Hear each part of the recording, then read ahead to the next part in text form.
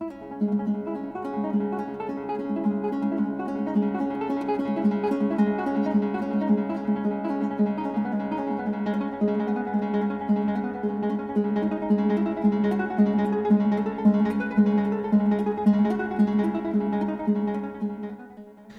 in our final segment today, let's see if we can't find us some good news.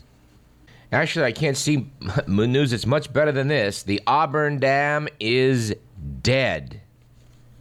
Article by Chris Bowman in the Sacramento Bee noting that the State Water Board drove the last nail into the coffin of the Auburn Dam this week by unanimously revoking the water rights it dedicated to the American River Project nearly 40 years ago.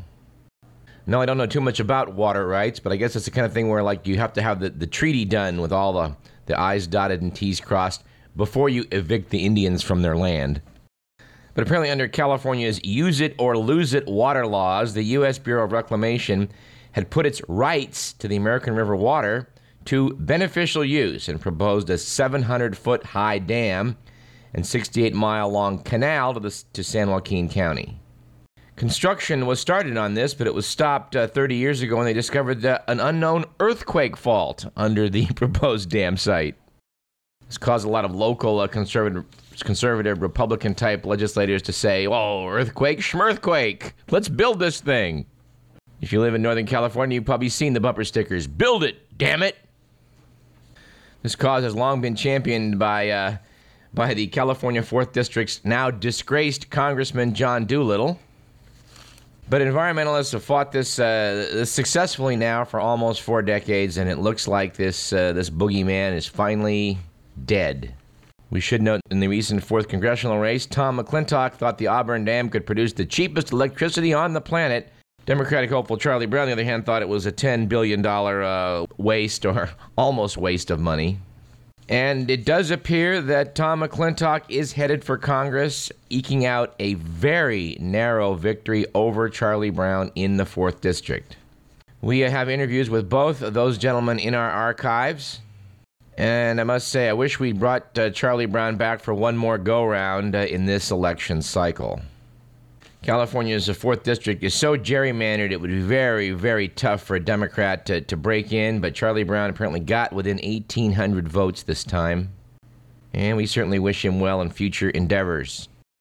And by the way, the passage of California's Prop 11 will not affect congressional districts. It's only statewide districts. That was a deal that Arnold Schwarzenegger, I think, cut with some of the legislators. Because though redrawn lines could help Charlie Brown in the future. And speaking of recent election developments, it looks like down in Georgia, Senator Saxby Chambliss was returned to office. Surprisingly, it appears that appearances by Governor Sal Palin, which invigorated the Republican base, may have contributed to his victory. Yeah, a lot of people were critical of Barack Obama for not trying to help out challenger Jim Martin, but they did send Bill Clinton, Al Gore, and Joe Biden. Actually, I knew Jim Martin's goose was cooked when it was obvious there was a low voter turnout, and of course, low voter turnouts favor Republicans. So without Barack Obama, Saxby Chambliss goes back to the Senate. One does wonder whether Obama could have put his opponent over. In our opinion, that would have been desirable because you may recall Saxby Chambliss, when he was elected for the first time in 2002, ran ads attacking then-incumbent Senator Max Cleland, challenging him over his patriotism. Max Cleland apparently wasn't convinced that going into Iraq was a real smart idea. Saxby Chambliss then ran ads with the logical conclusion that Max Cleland must then be aligned with Osama bin Laden. A lot of people thought this was a remarkable case of political dirty pool, given that Max Cleland is missing both legs and one arm, having lost them in combat in Vietnam. Saxby Chambliss apparently had a knee problem, maybe that same problem that affected Rush Limbaugh. He was not able to serve due to his 4F classification, which I guess must have got better. His knee looks pretty good now. Actually, I'm thumbing through Al Franken's Lies and the Lying Liars Who Tell Them. Actually, it was Pat Buchanan that had the bad knee that got him out of military service. And for the record, Buchanan's bad knees have not discouraged him from being an avid jogger today. If you never did get a chance to read Franken's book, I do highly recommend it. And meanwhile, up in the Gopher state of Minnesota, they still haven't figured out whether Franken's beaten Norm Coleman or not. Coleman apparently is hanging on to a razor-thin lead in the vote recount, but, we'll hopefully by next week have an answer as to who's going to be senator from Minnesota. Speaking of Sarah Palin, we did note that before the election, Newsweek gave her a 67 score on the shameless scale in the wake of her response to the Troopergate report, saying she's pleased to be cleared of any kind of unethical activity. Said Newsweek, "Nice try. The report said exactly the opposite." And story from the Anchorage Daily News we need to talk about, repeated in the Sacramento Bee last week. Apparently a California-based conservative group that hammered Barack Obama in the presidential election is launching a string of commercials in Alaska in support of Governor Palin. Apparently a California-based political action committee called Our Country Deserves Better Committee was originally formed in July to defeat Barack Obama's presidential bid. Well, on its website, it writes about stopping illegal immigration and liberal judges. It says the country needs a president who embraces a culture of life. Chief strategist behind this, Sal Russo, who we quoted a few weeks back in his tribute to Peter Camejo. But apparently these guys are going to spend $50,000 on ads in Alaska to keep Sarah Palin out in front of the public as a leader of the Republican Party. These are some political heavyweights, Sal Russo and Howard Kaloogian, the group's chairman, worked successfully to oust Governor Gray Davis in the 2003 recall effort that put Arnold Schwarzenegger ultimately in the governor's chair. This group is specifically trying to counter Alaskans for Truth, which does not think too highly of the governor. And as far as we've been able to determine, there is no truth at all to the rumor that Barack Obama even considered in his outreach to political opponents that he might name Sarah Palin as the new ambassador to Africa, that really important country over by Russia somewhere. All right, we got a few minutes left here. I'm going to talk in future weeks about the terrorist attack in Mumbai, better known as Bombay. It was curious that the Pakistani government was warning India not to say that these terrorists had, come from Pakistan. They better not say that or there'd be trouble. Well, it does turn out that the one surviving terrorist is Pakistani, and he's revealed under interrogation that there were apparently 14 other Pakistanis that were to be sent in on a mission to India. And they've retraced their steps, leaving Pakistan, hijacking a trawler, an Indian trawler, to make their way into India. So it does seem that their Pakistani origins do seem to be more than a rumor. But we'll get back to that later. But, in nearby Malaysia, apparently their top Islamic council has issued a ban on yoga, claiming that the elements of Hinduism in the ancient Indian exercise regimen could corrupt them.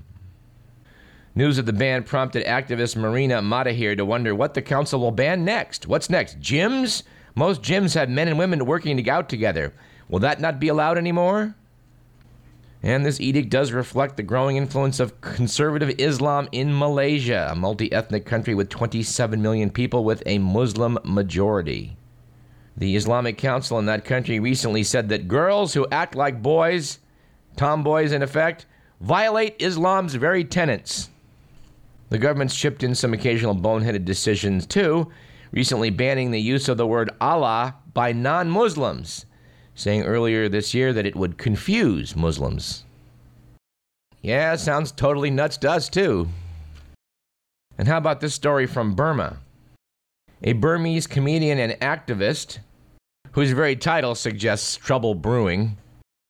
His birth name is Maung Thura, goes by the name Zarganar, got a 45-year sentence for criticizing the Burmese junta. News reports noted fairly, I think, that Burma's military, which has held power since 1962, brooks no dissent. It frequently arrests artists and entertainers regarded as opposing their regime, even when they're basically making what seems to be innocuous wisecracks. Apparently, Zarganar's crime in this case was to give interviews to foreign news outlets in which he criticized the junta's slow response to the cyclone last spring.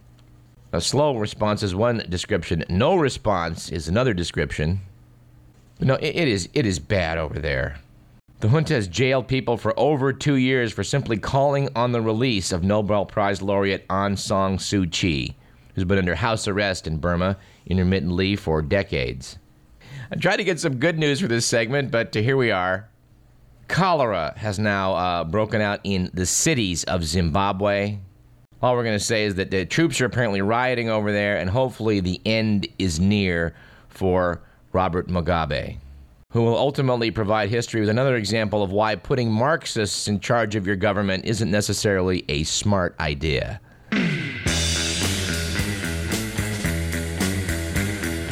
Let's see if we can't hear from our old pal, America's foremost political comic, Will Durst.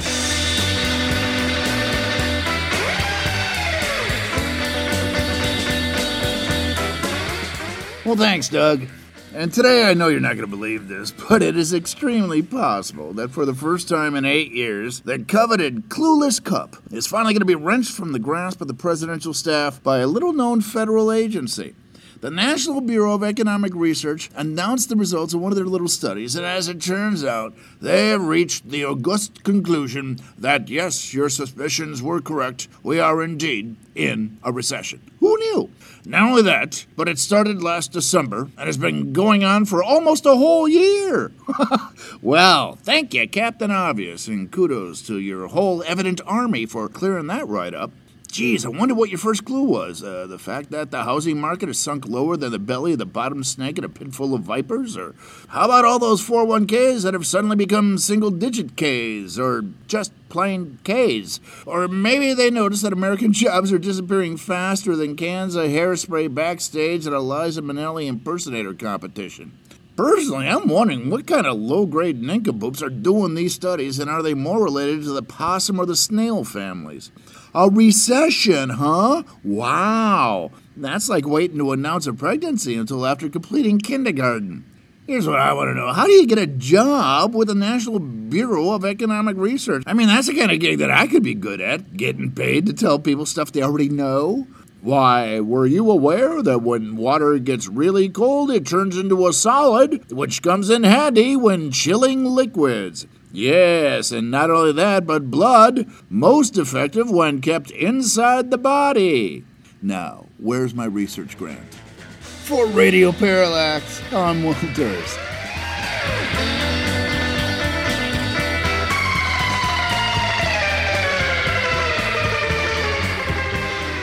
And in closing, we do want to acknowledge a letter we received from the California Medical Facility in Vacaville.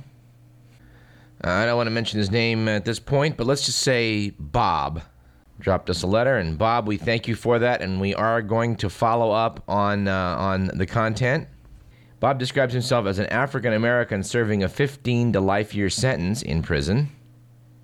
But from my fellow DJs here at this station, I wanted to note he says, I love KDVS. Radio Parallax, The Chicken Years, The Treehouse, Art for Spastics, The Weather Report, The Lewd Dance, Math Report, etc. I just love it. If I'm not listening to or watching the news, I'm reading or working while listening to KDVS. Keep up the good work. Bob added, it's a bit crazy since I'm probably not in the KDVS targeted demographic audience. Well, no, Bob, I suppose you're not. But I'm sure I speak for all the people here at KDVS when I say that I'm really glad that we can be heard in Vacaville and that we can brighten your day. And Bob did send us some curious information we are going to try and follow up on for future discussions on this program.